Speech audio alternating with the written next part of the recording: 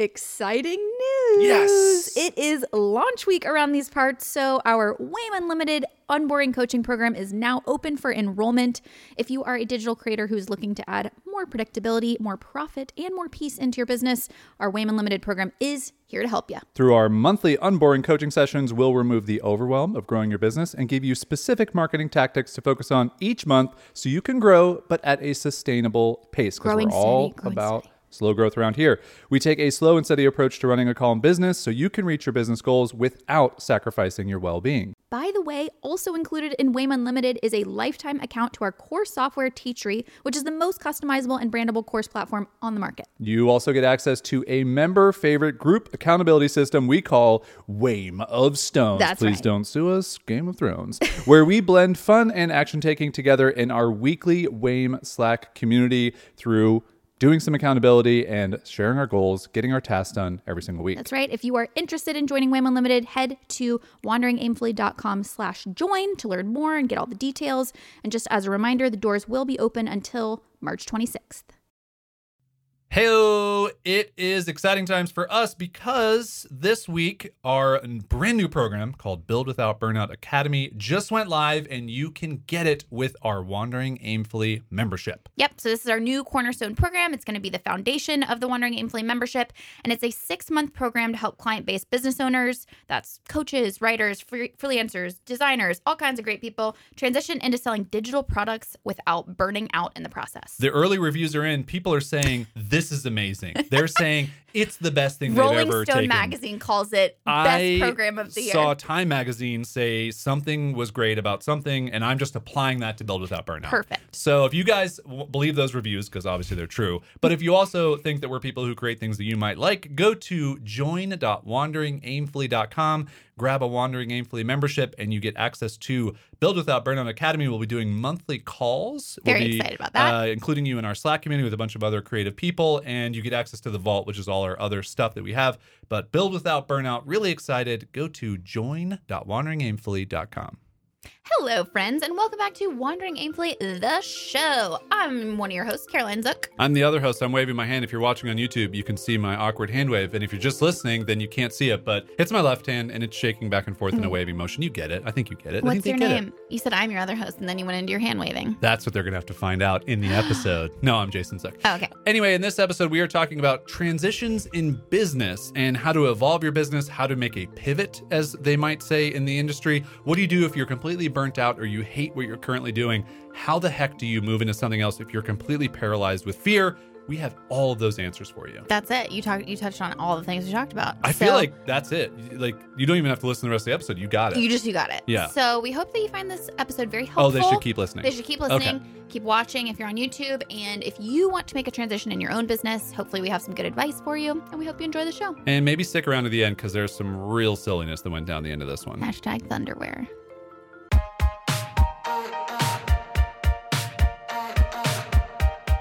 Hey there, we're Jason and Caroline Zook, a husband and wife team who believes life is just one big experiment. This is the show where we share our journey as we figure out this ever-changing thing called life. We cover topics like running a business, traveling the world, and clawing our way out of debt, all with the hope of inspiring you to live, work, and create with more intention. Life might bring its twists and turns, but when you know who you are and what you want, you're never really lost. Welcome to Wandering Aimfully, the show. All right, let's talk about business transitions. Set the timer for... Timer has been set, 25 minutes per use. Per the latest use. We go. If you're not watching on YouTube, then that doesn't make any sense to you, but we do have a timer we set on the table where we record, and it counts down, and it's cute. It's a little blue timer. It's so cute. It's got a little red thing that you can see. So cute. So cute. All right, what are we doing here? What are we going to venture into with these transitions? I think that this episode... One thing that we're both very passionate about, as you can probably tell through the brand name Wandering Aimfully, is that we like evolution. We like evolution as people, and we like evolution as businesses. And what that means is that we evolve our businesses as we grow, as we have different interests, we change, and all of that. So what I want to talk about in this episode is times that we have transitioned our business from maybe like a different business model. For instance, Made Vibrant as a design studio when I stopped doing design services, and moved into a product business. And other times in my business when I've maybe made a big shift, how have I done that? How have you done that? And what advice do we have to anybody who wants to make a transition in their business? Let's start by getting the elephant out of the room. Because he's currently in the room. We should probably Google that. The elephant in the room. That's such a good one. Okay, we got to do that at the end of this one. Not this one, because you got to look it up. You got to find the right source. It takes too long. It doesn't. I have one already. Sorry. Wow, way to keep folks on the toes. Next week, elephant in the room. If we remember, it probably won't. Elephant in the room An elephant never forgets, though. Transition or evolution in business is scary. Just the sincerity that you were trying to deliver that. It's true. I didn't try. I did deliver. It is really scary. Want a second take? Ready? Here we go. Transitioning in business is scary. It is really scary. When you now, okay, let's talk about different reasons why you would maybe want to transition your business. Sure. Either A, what you're doing right now isn't working. Let's define that. You're not making the amount of money that you need to make in order to support your lifestyle. Or you don't like it. Exactly. You're burnt out all the time. The process isn't working well. You don't like it for any number of reasons. Yep. And I can definitely touch on this later on. We'll talk about public speaking keyword coming back.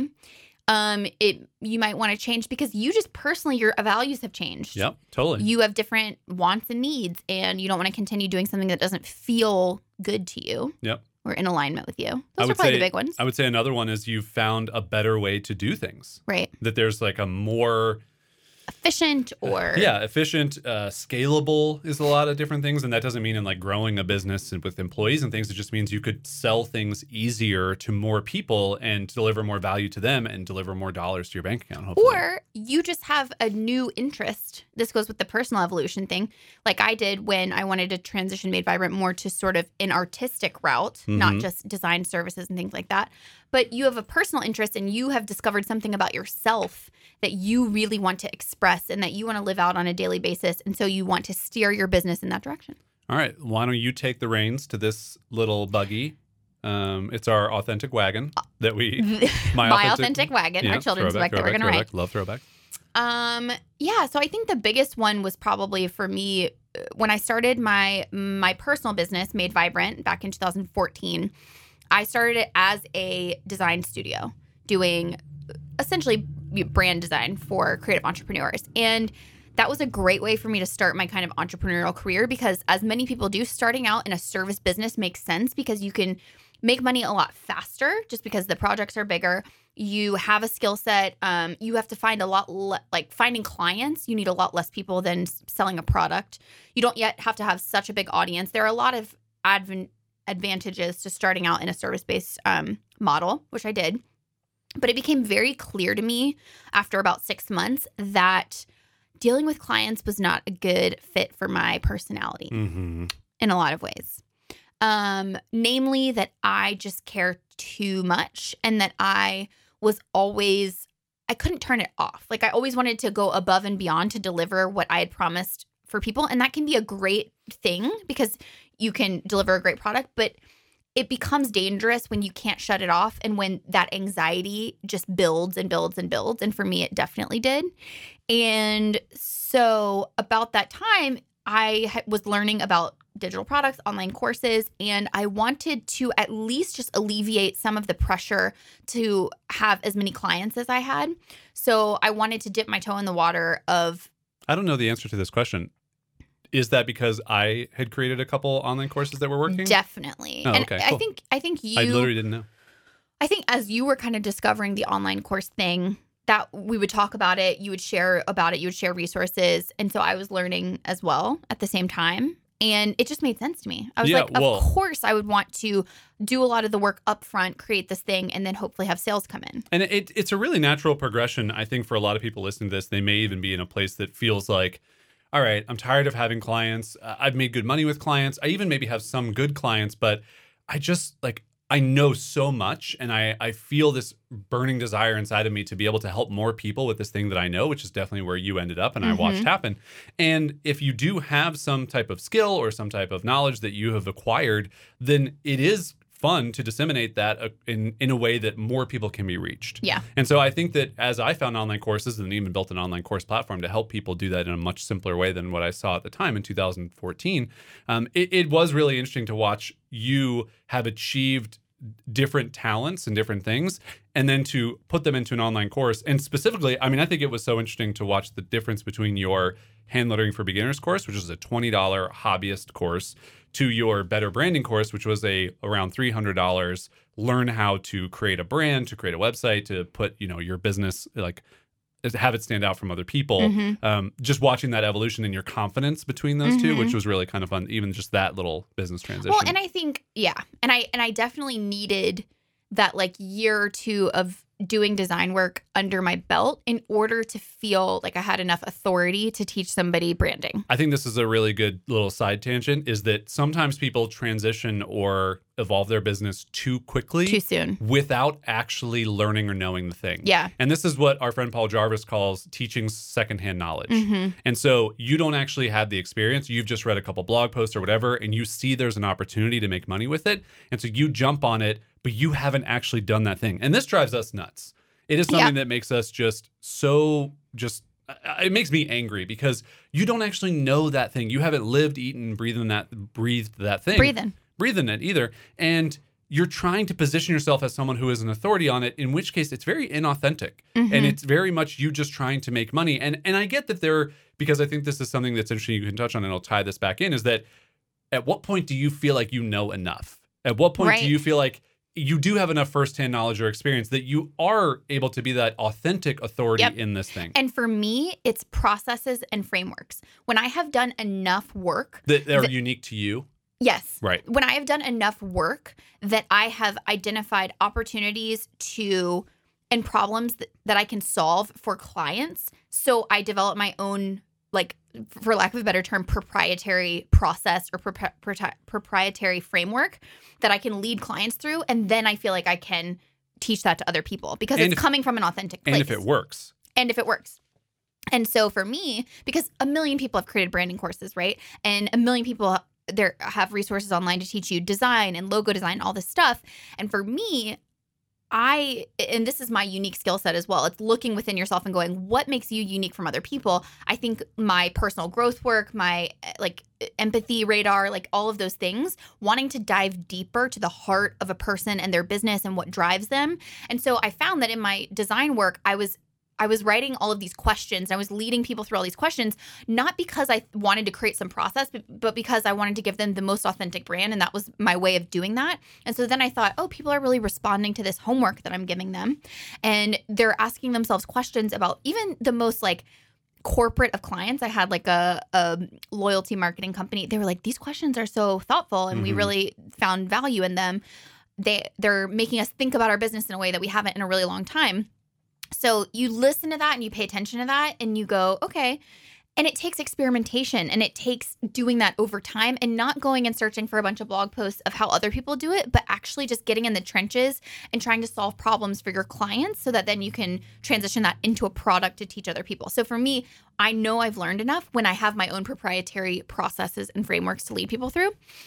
And then the second thing that I wanted to say is that I think one mistake that people make is maybe they're burnt out on client work or something and they know that they want to start moving towards a more product-based business, but they go like balls to the wall. And they totally consume themselves with that. And they think that just one day they're going to shut off their clients and that their product sales are going to pick up and that it's just, you can basically like, I think of it like a riverbank. Like they're on one side of the river, they want to be on the product side of the river, and they think one day they're just going to make the jump.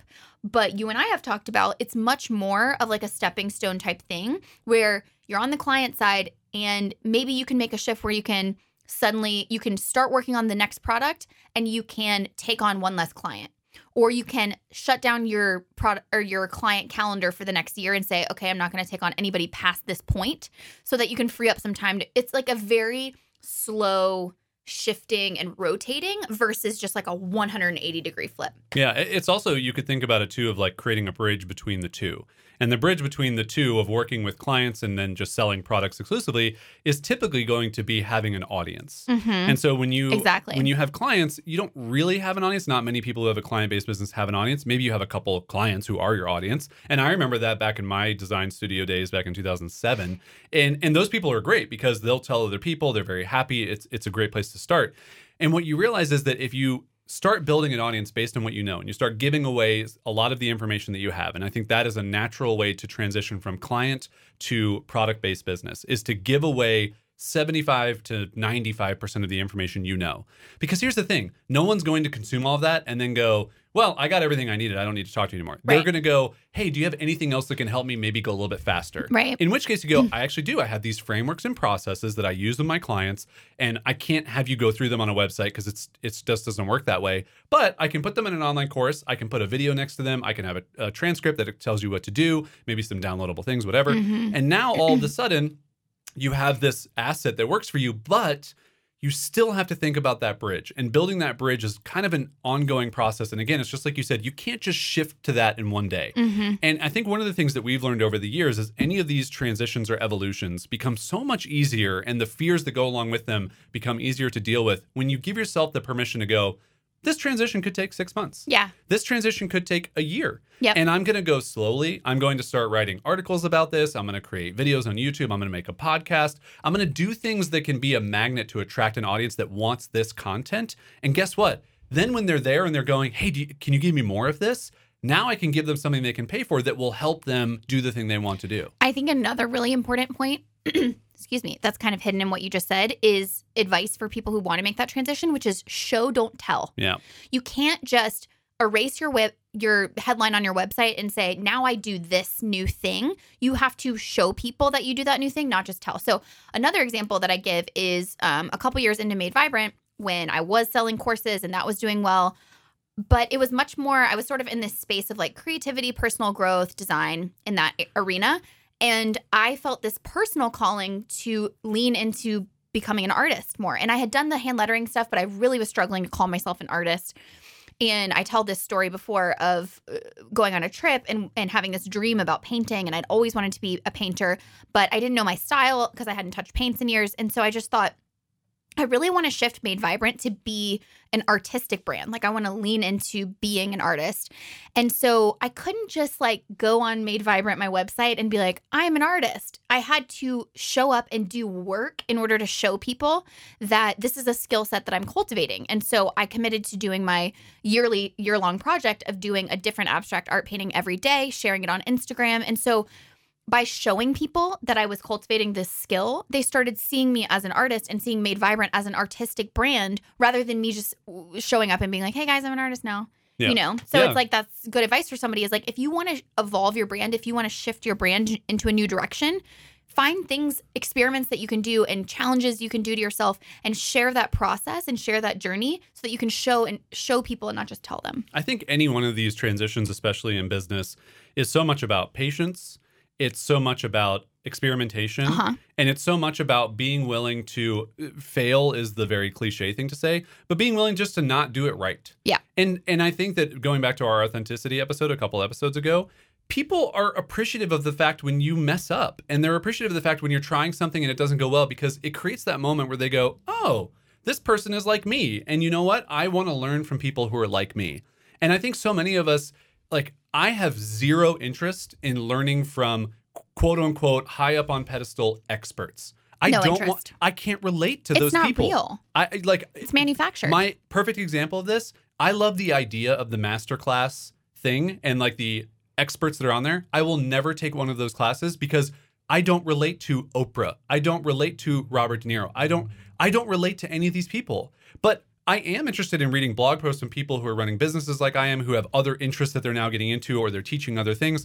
I will always be interested in that content because I feel like I can relate to it. And I know that that's not everybody. Yeah. But that, I think, is the majority of us who want to learn from people that we are like. And to trust. And to feel like oh, it's not going to be perfect all the time. And that makes me feel better about myself. Well, totally. I want to learn from people who don't make me feel bad. Right. So we've talked about this a lot, is you go to these so-called experts that promise you the moon of like how to turn your business into How much is the moon worth? A lot. It's a They lot. promise you a lot. Yeah.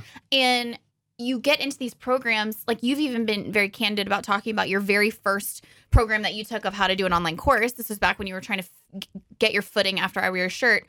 And it was promises of like 6-figure launches and stuff. And your first launch, you made $5,000, which is a great amount of money to make for a digital product. And you were like, what did I do wrong? But based on the expectations that I had for what I bought into, I then felt bad about myself. You were like, what did I do wrong? Right. How did I not follow this formula? I'm not good at this. Yep. I can't do this. I shouldn't do this. And so my point there is like, don't we want to learn from people who don't make us feel bad about ourselves? Yeah. Like, don't we want people who are willing to admit that it's not a straight path to a very clearly defined goal, that it is a wandering path, but that you can have, a goal in mind. You can wander aimfully. That's who I want to learn from, right. And another thing that this reminds me of is I'll never forget. I can't remember her name exactly, but you did a speaking engagement in West Palm like years and years ago during the I Wear Your Shirt days. And she came up to me and she was asking for advice just because I had kind of started Made Vibrant at the time. And I Wear Your Shirt at the time, not Made Vibrant. But she was asking about, she was like, well, I feel like all my friends and all the people that see what I'm doing online, they think I'm flaky because I like change my mind every 6 months and I'm evolving. And I was like, never feel bad for figuring things out. Never feel bad for changing your business, because there these people out there that want you to believe that you can find the one thing that you're good at and that you can do that for 20 years and that you can it just doesn't happen also, for most of us. Yeah, like who wants to be the one thing? Exactly. Who stays static for 20 years? Right. Like maybe there are people out there who are just so obsessed with that one thing. But for most of us, we're, as Marie Forleo calls it, multi-passionate. We have different things. We have different interests and they change over time. And so the advice that I gave to her was like, do not stay in something that you don't like or keep your business in a thing that isn't working for you because you're afraid of looking flaky. Yeah. If you set your business on a foundation of authenticity from the very beginning, every time you evolve, you're only building trust with your audience because you're showing them what it looks like to change and evolve and that you're a real person. I think one of the areas of evolving in business that is interesting to me too for this topic is, what if you want to go in a completely drastic or different direction? Mm-hmm. So for me, I think about my public speaking kind of career, if you will, that lasted 4 or 5 years, but really almost full time. It was a 2-year gig for me. And I was getting paid on average $5,000 a gig, which is great money. It's fantastic money. It's not like I'm the best paid speaker ever money, obviously, but it was good. And the problem for me is that as good as that was going and as well as that was working, I really didn't get any personal value from it. Like I used to get up on stage and it would be so much fun and I would really enjoy it. And then it just started to not be that much fun. And I started to feel like I was just going through the motions. And even if I changed up the topic a little bit or whatever, or tried to make it interesting for myself, even afterwards, I'm like, I don't want to be in this city wherever I am. I don't want to be in this hotel that's very mediocre. I just want to be home. I want to be creating things and thinking about things. And I remember being really apprehensive and nervous about, and maybe not super nervous because I don't get super nervous, but I had nervous thoughts for one of those few times. You heard it here first. Nervous thoughts. But about going, it's not that I want to just like change how I do public speaking. I don't want to do public speaking at all. I want to do something completely different. But I was making good money and it was providing for our household. And what was I supposed to do? How was I supposed to make that change? What did you do? I think I just gave myself the permission finally to go, this just has to change. And also I think it goes back to our conversation about dipping your toes in the water and not fully 360 shifting your business. As I started dabbling in other things and I started just trying other things. And what happens is that when those other things start to work a little bit, guess what? They need more of your time. Right. And when they take up more of your time, you have less time for the thing that was going on before that. And so for me, I just started to find that creating online courses, creating software products, doing those things, even helping, like doing some consulting and coaching calls with people, that started to fill up more of my time. And so my calendar was not, I have all this time that I could go do speaking gigs, let me fill that. It was, I have some time that's being taken up by this other thing. I need to take that time from somewhere else that already exists and transition. So I have a good question. Do you think it's a good question because you thought of it or because it's actually a good question? I think both. Okay. What would you say to somebody who hears that and goes, okay, I know that I need to get something else kind of started and it kind of poke her in the fire, whatever people say. You need to poke her in the fire. You need to poke her in the fire before I make some big transition. But right now, the reason that I need to make the transition is that I'm burning out because I'm running around doing client work and whatever, and I can't get this product thing going. Maybe that's the transition you want to make. I can't get this product thing going because I don't have time. What would you say to that person? I think it just comes down to... It's a good question. Yeah, what are you willing to give up to get where you want to go? Uh-huh. And so the way that you make a transition, the way that you do anything you want to do is you have to sacrifice something else that already exists. And that is going to be something intentional. It's going to be setting up blocks of time on your calendar. It's going to be telling your friends and family that you're maybe moving a different direction, or the people that you work with, because you also need the support from people around you. Because if you just make a transition, it can be very knee-jerk reaction from people, and then you don't get the support you need. And then I think the other thing is that you just have to start as small as possible and be okay with the fact that, just like we've said multiple times now, you can't just 360 pivot and expect that it's going to work. Totally, because I sort of set you up for that. You knew what your own answer was. I had an answer. Yeah, it's okay. And my answer was a little bit of what you touched on, which goes back to our constraints episode, which is I really think that if you think you don't have time, I think you have to set some type of constraint for yourself to at least start small and start working on it. So if that's, I'm going to take Friday afternoons off to not do client work, and just for 2 or 3 hours, I'm going to work solely on this transition that I'm trying to make. Get something going. So I think that's one thing, because I think we all, if we admit it to ourselves, can be better about constraining our time. And that's the only way you make more time, because what's the law? Parkinson's law. Parkinson's law says if you give yourself X amount of time to work on something, you will fill up the entire container of that time. The second that you start to constrain it, it is like you create more time because you're going to be able to complete a task within that container. That's the first thing. The second thing is I think you have to make some sort of commitment to yourself. I think a lot of people in the back of their head, they've thought, I want to start doing products or whatever, but what they know how to do is client work. What they know how to do is what they're doing currently. And so there's a little bit of that fear or hesitation to just go all in and say, I am going to make this shift, even if you just say it to yourself. But by deciding that that's something you want to do and setting a deadline to it, to say, hey, by 6 months from now, I want to have at least had my first product created and be making, X amount of dollars with that. Setting those type of real tangible goals. Again, it's sort of constraints in a different way. It's like giving yourself a container to work within so that you can actually work towards a goal. One of the other things that can be really important in evolving and transition is giving yourself the permission that it may not work and that you may need to then evolve and transition again. Absolutely. And I think that's scary for a lot of people. It is. But I will tell you, I think we've talked about my fear metaphor in a previous episode, where it's like when you're starting something new or doing anything new, fear sits next to you in this car. And it's a 2-seat smart car. And it's right next to you and it's just yelling in your face. And you can't get away from it. It's that dominating in your life. But the more that you do things, the more that you try to evolve, the more that you try to transition, the more that you dip your toes in the waters, you do something, maybe it doesn't work, you move to something else, your car gets a little bit stretched longer and you get a back seat, and then the fear moves in the back seat. And then you have a stretched limo and he moves to the limo part. Then you have this 48-seat bus and he's all the way in the back and you can't even hear him anymore. Yep. And I think that's where we've gotten to, is that it's not that the fear is not there. It's that it doesn't grab our attention and strangle us from being able to move forward. And that's mostly because we've experimented so many times and we've experienced the outcome of those experiments so many times that the fear isn't as scary because we have real data to pull from. So I talk about this in confidence all the time. Like, the fear comes from the uncertainty. What's that outcome going to feel like? What's it going to feel like to fail? What are people going to think, et cetera? When you fail and you actually experience it, you're like, that wasn't that bad, or that was that bad, but I did it and I survived it. And so we have all these real experiences to draw from so that fear isn't quite as overwhelming anymore. And that, my friends, is a good place to wrap up and do our own little transition mid-episode into... Oh, I forgot to turn the sound on. Did it turn off? No, I think it's going to be... Because I could see it out of the corner of my eye. You could? Yeah, that it was really close. So I think I got a knack. I got a knack for this. It's his superpower. It's a crappy superpower. It's fine. Yeah. It's a superpower. Your superpower is explaining Wugugtafi. I know what my superpower is. Sleeping. Well, it is. But Anywhere. Also explaining Wugugtafi. Except for planes. Go ahead. What? Explain Wugugtafi. You've now said it 7 times. For those those of you who are just tuning in and are joining us for the first time, this is a segment we like to call Wagugtafi, aka we Googled that for you. Do you remember when this acronym was first created and you were like, that's not going to catch on, and now everyone loves it? Story of our lives. I get so I'm many. like, Jason, that's stupid. And then 3 years later, I'm quoting it. I get so many letters in the mail of people that love Wagugtafi.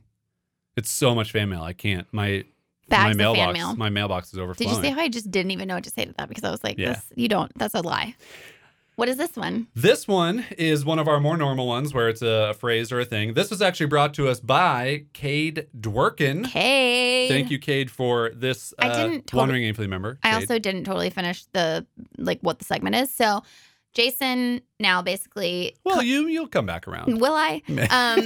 Brings to the table something that is like a fun fact, a tidbit of a nugget of a little gem. Little nugget of a gem. And it's something, and then we Google it for you and we tell you what the answer to that thing is so that you can share it with your friends and your family. But we also get the other pets. person, and now it's predominantly Caroline, to make up what the origin of that is. I'm the worst person to do that. But all right, Caroline, this week we Googled, for the lovely people listening, yes, where does the expression open a can of worms come from? Like, thank you, Cade Dworkin, for open a can of worms. Oh, this is going to open a can of worms.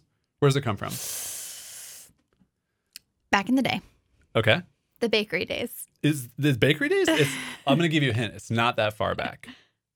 Not all the way back to the bakery days? No. Okay, which is the Crusades, by the way. It's the fishing days, which is a different time period. Uh-huh. Dark time. Uh-huh. Back in the fishing days, fishermen would open a can of worms to use as bait. Right. Because they're fishing. To get fish. And when they would do that, the worms would crawl out. Right. And it would make a mess. Okay. And so that's where that comes from. Pretty good. No. Pretty good. No. The exact origin of the phrase is not completely known. This is from Wikipedia, by the way. But general consensus traces it back to the 1950s the fishing in the US days. With literal cans of worms. Fishermen used to buy sealed metal cans of earthworms as opposed to plastic containers or styrofoam cups. After arriving at their fishing spot, it was very dark at the time. They didn't say that. Because it's the fishing days. They would set the metal can down and open it. What was inside was alive, and if the top was left open for too long or the can was tipped over, well, your biggest problem would no longer be catching fish. It would be catching your worms that are wriggling away. I nailed it. You really did. So we talked about this very early on when Wagugtafi was brought to this show. That I should get a treat. That okay. I kind of wish we had a little jar and I could pull the jar. I got it right. I want a treat. Here's one for Caroline. That you were going to get it eventually. You were going to nail it. But you did. Yeah, that's But I enough of did that. get it. You got it. Congratulations. You all right? Yeah, that's enough of that. I feel so great. Do you feel like the rest of the day is just yours to take? Yeah. Yes. Yeah. I feel like you should send us off. That's your treat. Go ahead. Guys, thank you. Thank you for being here to witness this magical day. It's a momentous day. In which I completely pulled that answer out of my butt. Mm-hmm. My butt. Yeah. And it was correct. Was it pulled out of your Thunderwear? Guys, Jason and I are starting a business called Thunderwear. Yeah. Do you have a thunderous butt? Then you need Thunderwear. And then the tagline is just Thunderbutts go. Who are we? I'm so glad we brought that to this episode because it was a really random thing that happened. If you want us to start Thunderbutts, Thunderwear. Not Thunderbutts. We're not starting Thunderbutts. I literally almost said Thunderbutts are us. I love where this one's ending. Thunderbutts are us. Let us know. If someone maybe halfway through this episode was just like, Thunderwear, I don't know if I'm going to finish this one. And then they got to this point and they go, wow, I almost turned that off, but I would have missed Thunderbutts and Thunderwear. Wait. What? I'm having an epiphany. What do you got? Didn't you get Thunderwear from Armchair Expert? Oh, I don't think so. I think so. What episode? I think it was the episode with... I haven't Who's listened. the writer? Remember he and the writer... I think Dax came up with Thunderwear. Really? Yeah, and he hates it when people steal his stuff. I mean, he can have credit for it. Maybe I heard think it was the subconsciously. episode where they talked about But I mean, D's Knots. Remember his yacht that he wants to, his boat that I've he wants heard to him name talk called about that, D's but I Knots. don't remember the All right, first we episode. gotta fact check this. Oh boy. Anyway, it's a funny idea. I'll go back to the episode and see if we just totally ripped Thunderwear off. Maybe we did. We apologize if we did, but if we didn't, we're gonna beat him then to you the guys punch. heard it We're here gonna first. make that company. Thanks for listening to another episode of Wandering Aimfully, the show. It is a nonsensical show where we explore all kinds of weird things, and we hope that you enjoy it. We like you very much. Okay. Bye. Bye.